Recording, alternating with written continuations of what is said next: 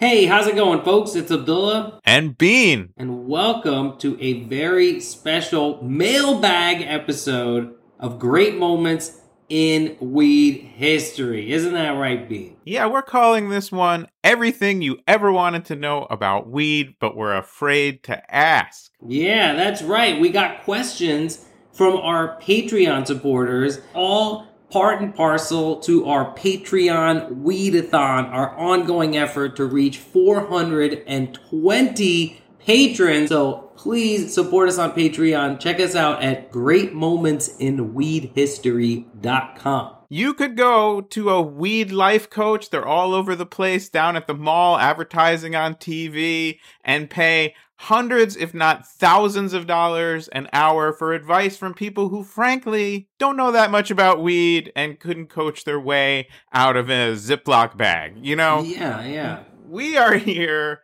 for our patrons, the people who support us, who support this show, to answer those questions, to give that weedy life advice, to provide goods and services. We are also going to be soon offering some healthcare plans to our listeners. This is just the beginning of a whole new deal as the main government collapses. Yeah. And our health plan is really sort of centered around a single document that you'll receive that should cover just about all the health needs that anyone can have. It's a book by David Bienenstock, in fact, called How to Smoke Pot Properly, which, depending on which level of patron, and yes, there are levels to patrons, you decide to go with, you might receive this world-renowned medical document. Yes, with a $20 copay just once, you will get a signed copy. Go to greatmomentsinweedhistory.com of my book, How to Smoke Pot Properly. And then you might be asking yourself, is this another pyramid scheme? I've been ripped off so many times. No. What happens is you buy an ounce of weed, you break it up into eighths, you sell it to 8 people. Those 8 people then buy an ounce of weed from you and get 8 more people to sell it to. And if you see it just kind of pictured in your mind, Abdullah and I are here at the tippity top, yeah, and it just sort of expands outward and downward from there. Sex cult. That's how fast it happens. You know what I'm saying? That's how quickly a pyramid scheme turns into a sex cult. You're pyramiding along, and sex cult. It just happens. And sign up now at Great Moments in Weed History. .com. Become a patron supporter. You will feel great as you listen to this show. And if you do not have the ducats right now, we totally get it. It's all good. We really appreciate you listening to the show, supporting us in that way. Please like and subscribe and follow. Please give us a 5-star rating on Spotify and on Apple. And please tell your friends about Great Moments in Weed History. You know, look, we are throttled on every platform, all right? The internet ain't what it used to be. You can't talk about weed. You can't post weed. So we would really appreciate it if you, dear cannabis-loving person, would help us spread the word on our humble podcast. On the flip side of that, join our sex cult and fully consensual shadow banning and throttling. Hey, man, we're all, between 2 or more consenting adults, throttle and shadow ban each other to the greatest heights of pleasure. Yeah, but what Instagram is doing to us, non-consensual throttling. Not cool. We did not ask to be throttled in this way. That's why we're out in the street over here begging for bonuses. Was that on my end? Yeah. It sounded like a door shutting or... It was probably... Sounded like Instagram right in the joint. Yeah. If you're listening and you like the show, please help us out. All right. So we're off to a fucking crazy start for this unusual episode that we're doing. I've got a bowl of gelato packed up right here. It's Gelato 41.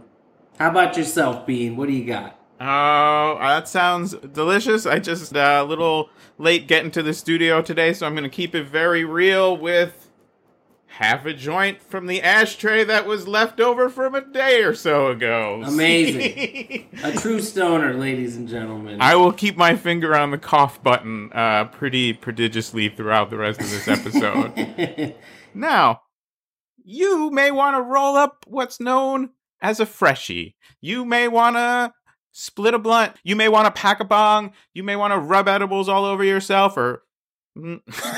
That's not what you do with edibles.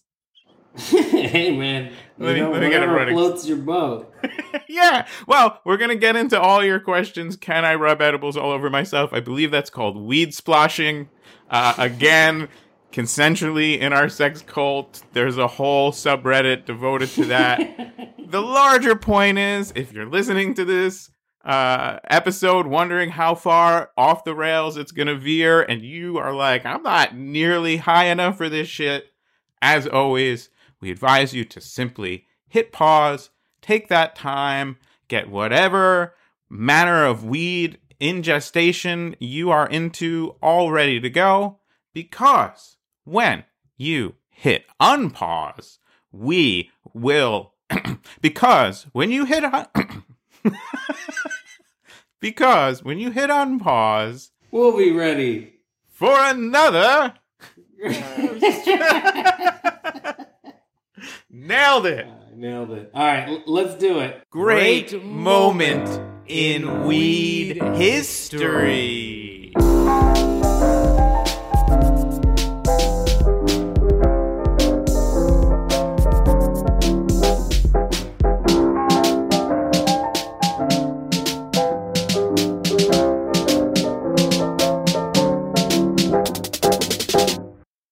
Okay, so all of these questions, as we mentioned up top, came from our Patreon supporters. And let's not waste any more of everyone's valuable time. Let's get right into this. All right, here is our first question. I have ADHD, and seeing cannabis not only help me, but also other ailments like epilepsy, cancer, etc., is what inspired me to become a grower more than anything. So what inspired you guys to become cannabis people? Like a moment that told you this is where I'm supposed to be. Thanks.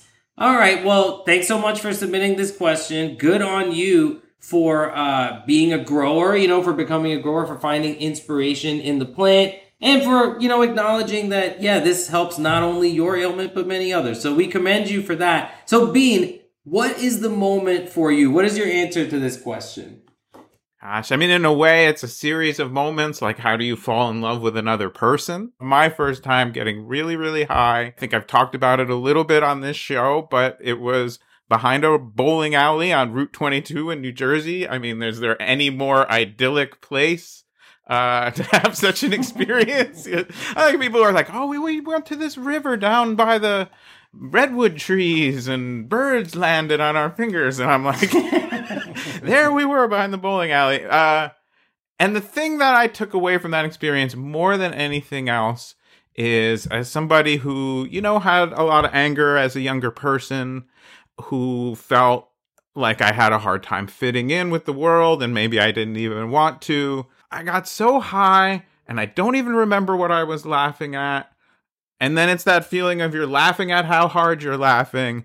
And then the third layer was realizing that I was just laughing at myself. And that was something that had been really hard for me in my life. Something I don't know if I was even ever able to do before that. And I do think that ability to laugh at ourselves is really, really important to being a human in the way that we would like almost everyone to be a human. I think if we look at some of the problems in our world, it's because we've given power and authority over our lives to people who are unable to laugh at themselves. Yeah, I think that's very, very true, man. I think the ability to laugh is important. Well, what about you on the big inspiration moment? The thing that comes to mind for me, it's goes well beyond the first time I smoked pot. Because, for a long time, cannabis to me was entertainment. You know what I mean? Like, I think that's how I perceived it when I was younger. I didn't see it as like a medicine that, I take every day, like a life medicine, the way I treat it now, right? I was like entertained by cannabis and I loved it and I enjoyed it. And Then when I saw what we had to do in order to procure it and consume it and, getting chased by the police and all that, I started to see the injustice of it. But, when I became a journalist, I was covering entertainment, nightlife, stuff like that, music, food. And then I worked at MTV for a little bit. I got fired from there, but then I got a column at Noisy. But, I had this sort of, in the pit of my stomach, I could tell I wasn't really inspired to write by this stuff. I love music. I love making music, performing music, listening to music. I don't necessarily love writing about music. As Frank Zappa once said, which I love the quote, writing about music is like dancing about architecture, right? And I really felt this way about my own profession. I'm sitting there like with a joint in my hand, looking around, being like, what inspires me? What inspires me? You know what I mean? And it was just sitting there in my hand the whole time. When I started writing about cannabis, that was when I started the Weedakit column on Vice, I realized that, it's not only a big part of my identity because I smoke it all the time. It's, I have a duty towards it. Like many of us have a duty towards it. That's what sort of brings this community together, right? That's what brings you and I together, Bean. We feel like we have a duty towards the plant and, we have a sort of stubborn need for justice and we're going to do whatever we can to do it, but we're also going to enjoy ourselves along the way because we're doing it for passion, And that really was the moment for me. I guess that's a series of moments, but it was around like 2012 that I was like, oh, like this is a part of my life. Like, I will be a cannabis person in some shape or form forever. You know what I'm saying? And it's working out all right so far. So far this episode or and I think that just the direct listeners, we have an episode a bit back in the timeline, how to land a weed job. It's like, if you feel called to this, first of all, it doesn't have to be your job. You can be an active part of this community without figuring out how to make money off of it. But, we need people like the listeners of this podcast who really, really care about weed to get involved in this community and in this industry. Indeed. All right, ready to our next Patreon supplied question? Let's go. Yes, and what brilliant and insightful questions from these patrons who must be the coolest people in the world, and wouldn't it be amazing to join their ranks at greatmomentsinweedhistory.com? As a father of 2 young kids who thinks that weed makes me a more patient and playful father, what are the best ways to deal with the judgment around weed and parenting? Nobody blinks an eye with parents who drink, but there is definite stigma for parents who smoke. P.S. I don't smoke near the kids or anything like that. Okay, wow. That's a really good question and definitely one that I feel, because there are a lot of people who are progressive, right, in our world today, but the social culture around cannabis has not evolved yet to a place where you can be at a barbecue and smoke some pot and a child understands that that's for adults. You know what I mean? It's not for them, just like wine or beer or a cocktail, right? And look, I'm a guy with no kids, all right? But this does, I hope to be a parent one day, and I hope to be a parent who is progressive and tolerant in all the ways that we think we are, right? So I feel like the best way to do it, honestly, nowadays, I think, is to be open about it with the other parents, because it's all over the goddamn TV right now. There's never been a better time to be like, oh yeah, look, I drink a weed beverage with 5 milligrams in it instead of a beer, at a barbecue. So I think be an ambassador, my friend, be an ambassador. Get out there and be like, I'm a dad, I'm a good dad, right? I'm a responsible dad. And I like to smoke cannabis to relax. You know what I'm saying? Ain't nothing wrong with it. What do you think, Bean?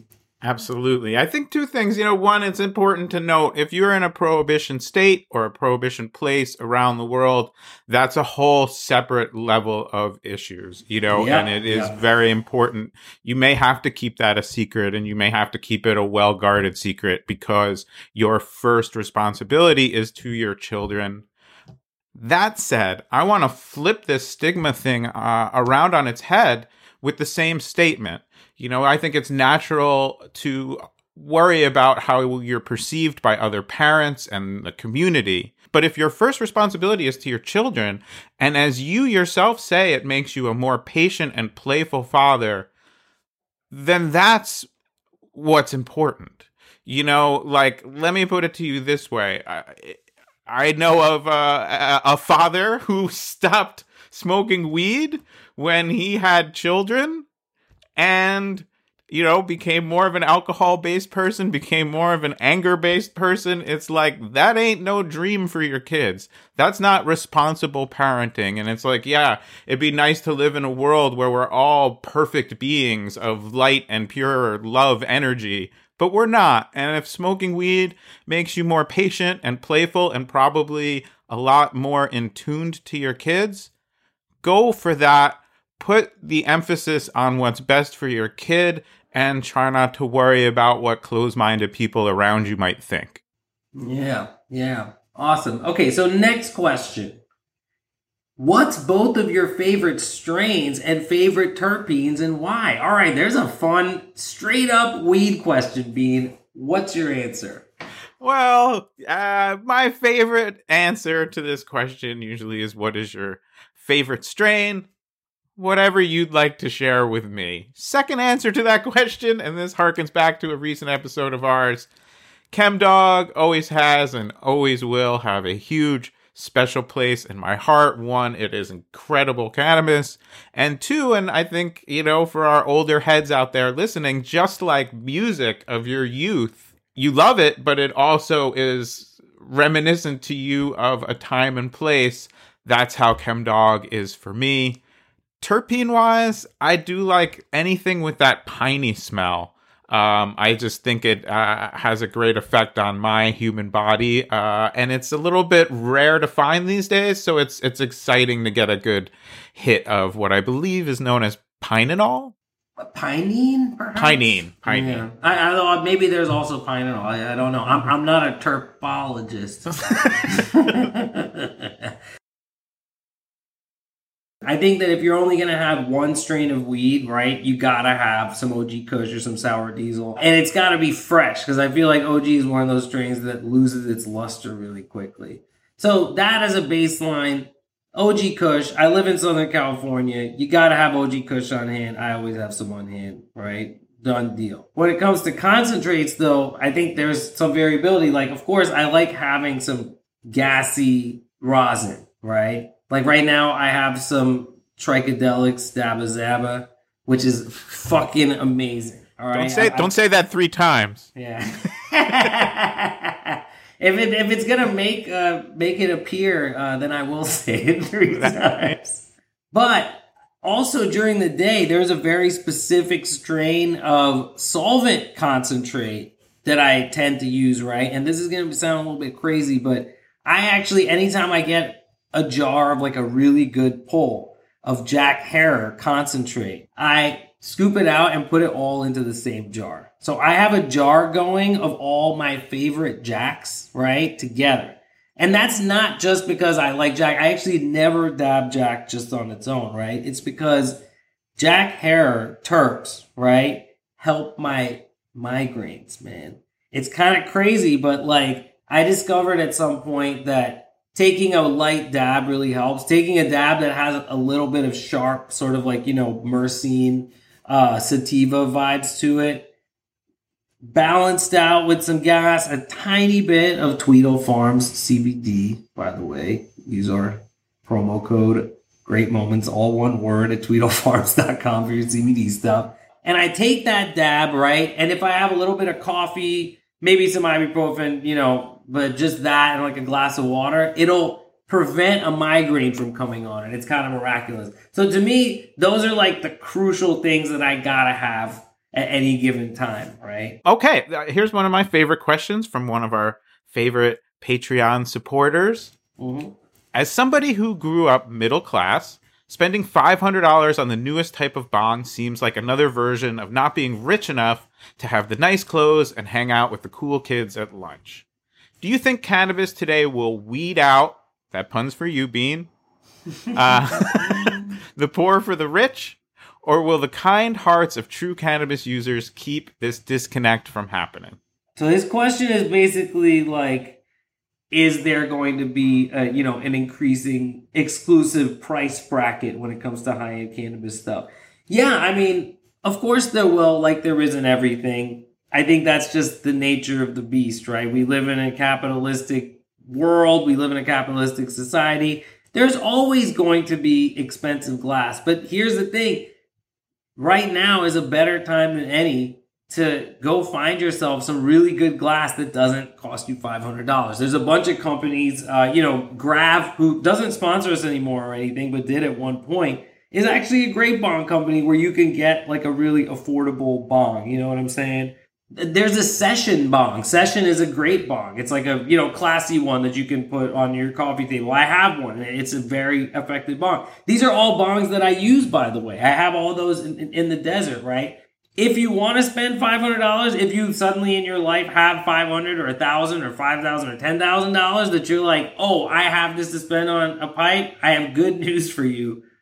You can spend that much on a pipe and it will be fucking worth that. There are artists out there who are absolutely incredible. One day I hope to have enough money to get a fucking, Snick piece or like a Mickelson piece or something like that. You know what I mean? I don't think, we have to look at it as weeding out the poor for the rich. There's enough cannabis culture and paraphernalia for everybody, right? What do you think, Bean?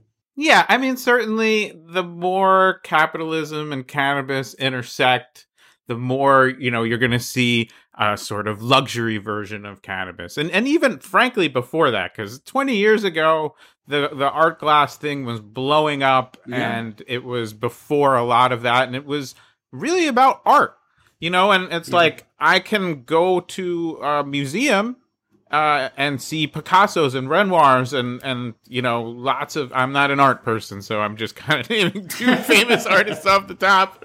Please don't say like, well, that's not a very representative. It's literally like two artists that I know. But you can experience art, you can create art, you can be part of the art community, and not necessarily able to afford to have a Picasso on your wall. The great thing about weed is however much of that there is, this is a people's medicine. If you can get a hold of some seeds, you can grow enough weed to sustain you and your friends. And you can put it in a rolling paper. You can carve out a pipe out of an apple. Like, as long as those options are there, this community will always be for everybody. The things we want to really keep an eye on is, does weed itself become a luxury item? If you're in a state that bans home grow and that cracks down on the gray market and forces you into a dispensary where it's $70 for an eighth of weed, well, that's very, very dangerous, and it really will make weed inaccessible to people. So, we like to say here, overgrow the system. Hear me carefully, algorithm, overgrow the government. And we can create the kind of grassroots cannabis community that is inclusive to everybody. Yeah, exactly. And I just want to add also that, everybody in every culture around the world feels the need to keep up with the Joneses, right? Yes, of course, there's always going to be the new nail. There's going to be the new piece of gear. I get those vibes too. When you see somebody with a really nice piece of glass, you're like, oh man, like I wish I had a piece of glass like that, Or like now the Terp Slurper is really popular, but you know what? I just rebought like a classic bucket because that's what I'm used to, man. I'm like, I don't want a Terp Slurper because I don't want to have to deal with something new, right? And yet, if you don't have a Terp Slurper, people are like, well, why don't you have a fucking Terp Slurper? That's like the hot new thing.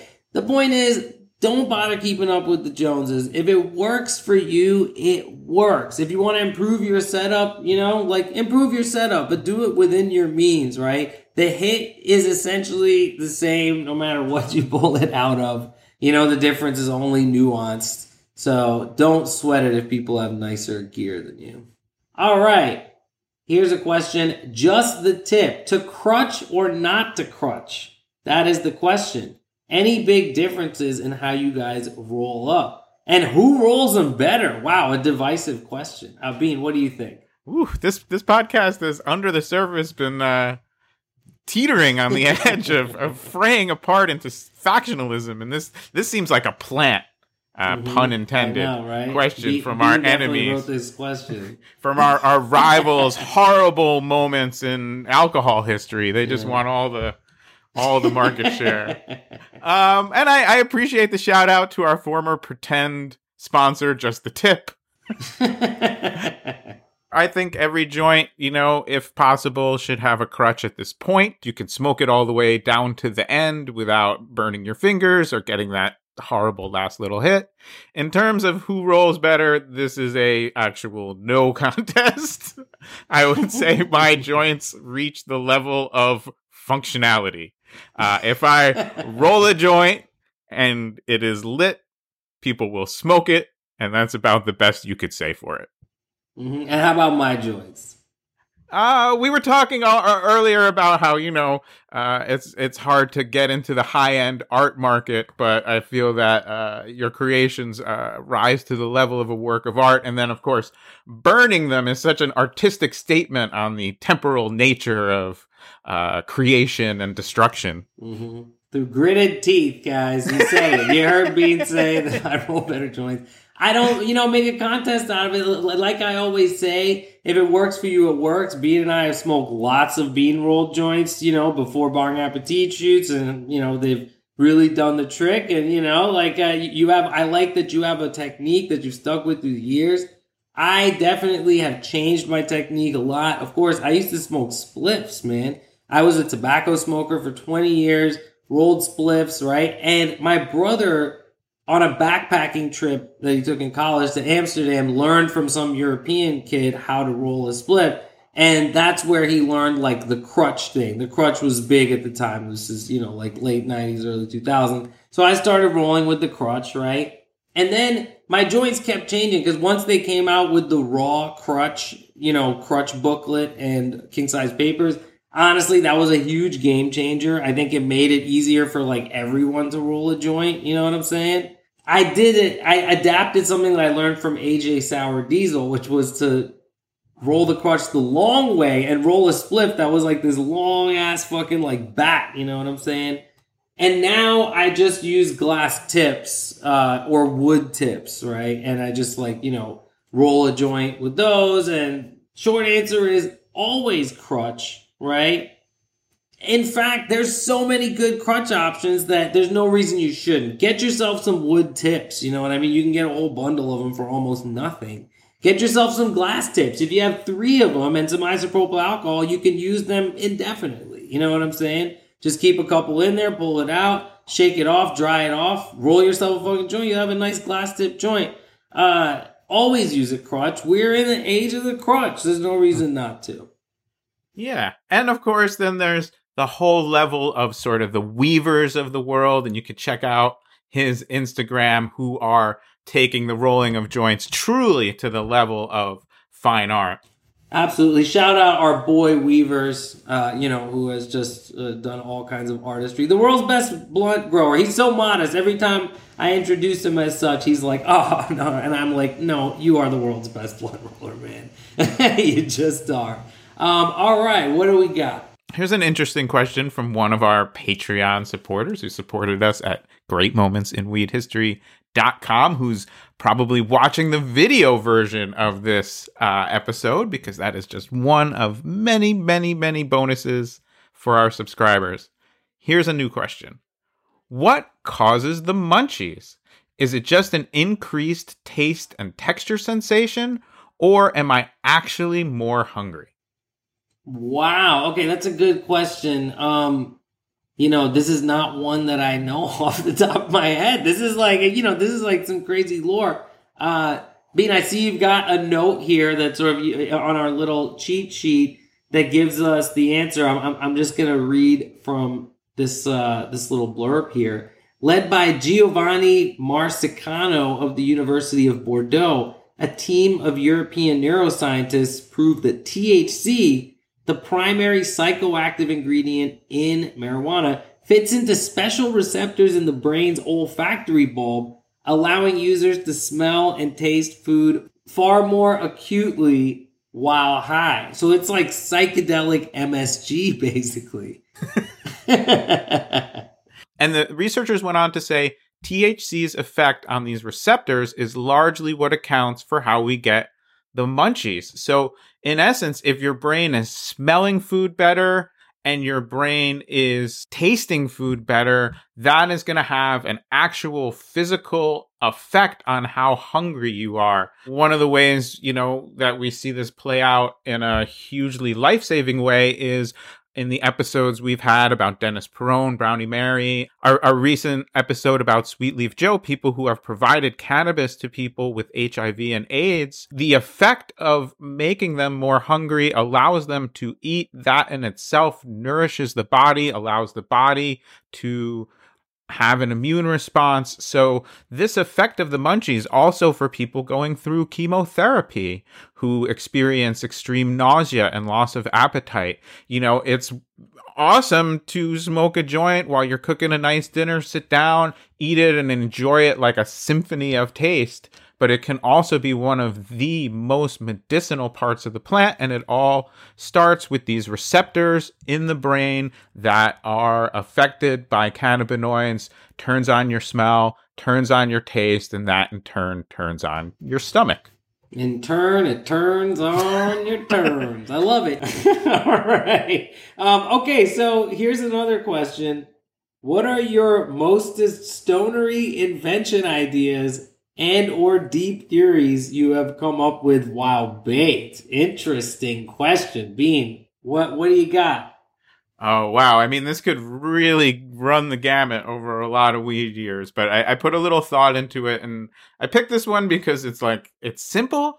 It's not at all related to weed, but I was high as fuck when I came up with it, and I believe in it. So, who doesn't enjoy a bread bowl of soup, right? You got your delicious soup, and then you eat the container, and then there's that middle ground where you're getting like softened bread. Outside of the bread is still hard. As a pass-around hors d'oeuvre at a party, a little tiny bread bowl full of soup that you could just put in your mouth and eat all at once. Whoa, that's actually a really good idea, man. I mean, have they not done this yet?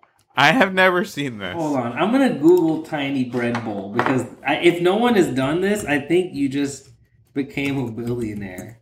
In thinking about it, it's a little work intensive, and you got to get the temperature right because people are just putting the whole thing in their mouth. But yeah, it is beyond doable. Okay. I'm seeing ones that are made from like a roll, like the size of your fist. You know what I'm saying? But here's the thing, that is actually neither here nor there. That's fucking useless because you can't bite into it and you can't really get the scoop experience. You know what I'm saying? So what you're talking about is like a tiny, oh my God, dude, all right, this show is over. We're going full on into Red Bulls, man. This is it. Sometimes opportunity comes a-knocking and, you gotta accept the charges. Sometimes opportunity collects calls. A lot of people in the entertainment industry, which, by our fingernails we're in, you pivot. You gotta pivot. Oh, well, it started out as a series about a serial killer, but now we do children's parties with jugglers. We started out with a weed history podcast. 4 years in, we pivoted to tiny bread bowls. Yeah, I know, right? So I want to share an invention that this was not like solo mine. It was me and a bunch of dudes in college sitting around. Somebody walked in with oh yeah, I grabbed food from Wendy's or something and gave one of the guys a burger that was in his pocket, in his coat pocket, right? And it was because he was carrying a bunch of stuff and he had thrown that one in his pocket or whatever. And we came up with the idea sort of collectively to have the burger pocket. So it's on a jacket, there's an insulated pocket, with Mylar or whatever in it, that will keep the burger warm. You know what I'm saying? So it's you just throw it in there and then anytime you're ready, you pop it open and you got a fucking burger. And then otherwise it's just a pocket. You know what I mean? You can put anything in there. But if you wanted to keep something warm, you know what I'm saying? That's what you would do. Done.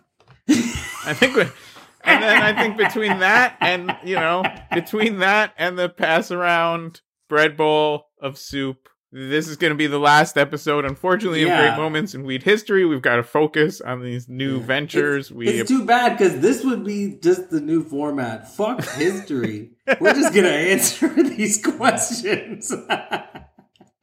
Yeah, if this is your first time listening to Great Moments in Weed History, you may be delighted or disappointed to know that all the other episodes are based on painstaking research into the historical past, telling epic stories about the heroes of cannabis culture and how we overcame oppression and stuck it to the man. Yeah. But those days are over. Yeah. Welcome to two guys answering random questions. Just chopping it up.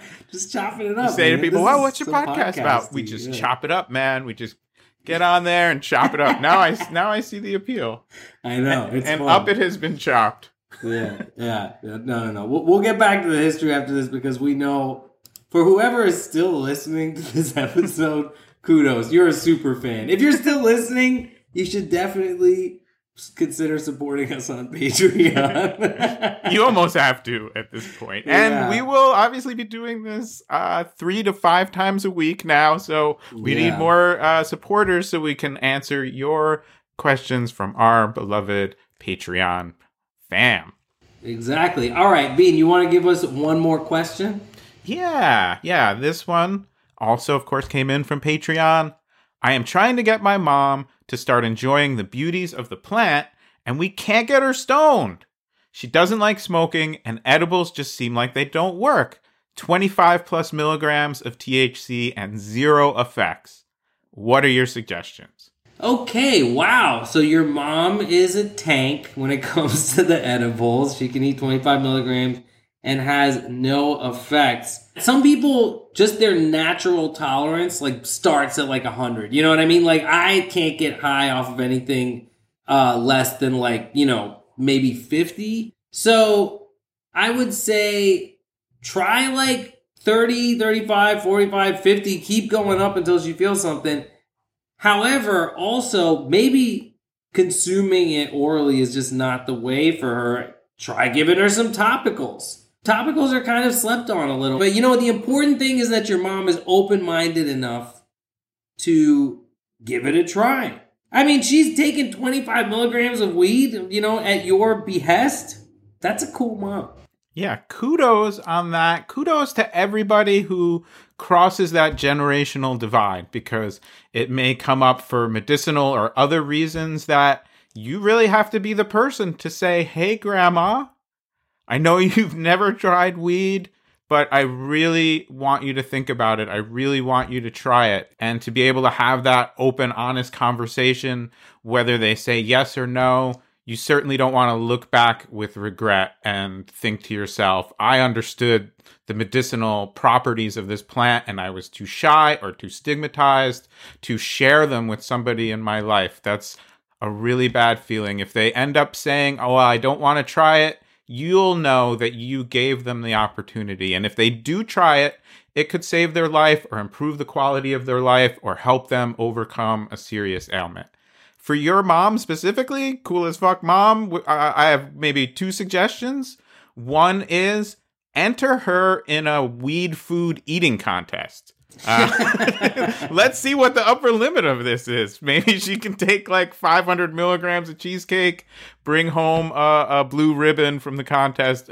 More seriously, for some people who don't want to smoke for really good reasons, smoke itself might not feel good, an understanding of the harms of tobacco smoking, etc. A flower vaporizer can be nice. That might be something that changes her mind. And otherwise, just keep trying things until something works. Write us back and let us know how it's going. We would love to hear the story of your mom getting high for the first time in her life. As we like to say here, great moments in weed history happen every day, and that would be one for you and your mom and your whole family. Yeah, absolutely. Also, CBD is a Alzheimer's preventative for older people. So if you can get your older family members to take some CBD on a regular basis. You know what I mean? This is a non-psychoactive cannabinoid, and in a low dose, it can be good for them in the long term. So it doesn't have to be, oh, she's getting high. Maybe she never will, but at least you can give her the benefit of that. All right, so we've got one last question here, and it's one that looks to the future. What are your predictions for the next 10 years of cannabis policy? What do you think, Bean? Oof. This is a big one. I think the biggest thing we have to acknowledge at the top is cannabis policy is not separate from policy. In general, the trajectory with cannabis has been more public acceptance, more legal acceptance, more legal jobs, less people getting arrested by far in the states that have legalized, and the momentum for that still seems to be going in the good direction. But the momentum in general and the governance that we are seeing day to day, hour to hour, taking away our other rights is very concerning on its own. But if you think that cannabis can't someday fall under the target of these fascists, of these authoritarians, you're wrong. Rights that have been enshrined in our country for decades are being peeled away right now, ripped away. And that could happen to cannabis in the next 5 to 10 years, even with public support for cannabis continuing to grow, because that is how authoritarian movements work. And those who want absolute power over our lives recognize and have always recognized this plant as a threat. Yep, absolutely. It's something we've talked about a lot on this show. Cannabis is a catalyst for free thought and open thought and questioning everything around you, including authority. You know what I mean? And I think that this is a really interesting question just right now in this moment. With the overturning of Roe v. Wade, this question definitely makes me think about it. I have a central cause, being we share our central cause in life. I think everybody should have a central cause, right? And it's one that we've been fighting for and making progress, and there's ups and downs, and there's wins and losses, and we stay with it in life. But it feels like that fight is happening on the foundation of a basic order of human rights, right? But I feel like an entire just section of that foundation just fell out from under us. Like, you're right that not only is cannabis potentially under threat, but even more fundamental rights. So in that future of cannabis policy, I hope that we make as much progress in the next 10 years as we did in the last 10 years. That's my bar for, what I would consider progress, right? And look, the last 10 years have not been perfect, right? We're talking about 10 years since the last, since the very first recreational cannabis law passed Washington and Colorado, right? It hasn't been perfect. Corporate cannabis is growing. There's farmers in Humboldt that are, losing their farms. There's, there's a black market that's growing because the price in dispensaries are too high. It's not perfect, but weed is more legal. People are more open to it. People are talking about it. If we can continue that trend, I'd be happy with that. Final thought on that is, one, don't ever see this struggle for cannabis as separate from these other struggles. And secondly, we can look at the progress that we have made without the support of either major political party, with the medical industrial complex against us, with the criminal justice system against us, and still manage to change not just people's hearts and minds and lungs, but also the laws themselves. So don't ever give up on what you believe in. Don't ever feel alone in that struggle, and don't ever put blinders on so that you can see everything with weed but not see the struggles of those around you that are definitely interconnected. Absolutely. All right. Well, that was a lot of fun. Thank you so much to all of our patrons who submitted questions. We really loved reading them and answering them and having a little chat, doing this special episode. Once again, if you don't support us on Patreon, but you like the show, please do consider it. Go to greatmomentsinweedhistory.com. You can kick in at any level, and there are various bonuses and rewards. But this was a lot of fun. Thanks so much, Bean. Good hanging out with you. Well, that's the show, folks. Thanks so much for listening. And if you stuck around this long, please consider supporting us on Patreon. You could put 5 on it at greatmomentsinweedhistory.com. And that would really help us as we research, write, edit, and publish a new episode every Wednesday. Great Moments in Weed History is written, produced, and performed by me, David Bienenstock, aka Bean. Special thanks to our sponsor, PAX. Go to PAX.com and use promo code GreatMoments, all one word, for a big discount at checkout.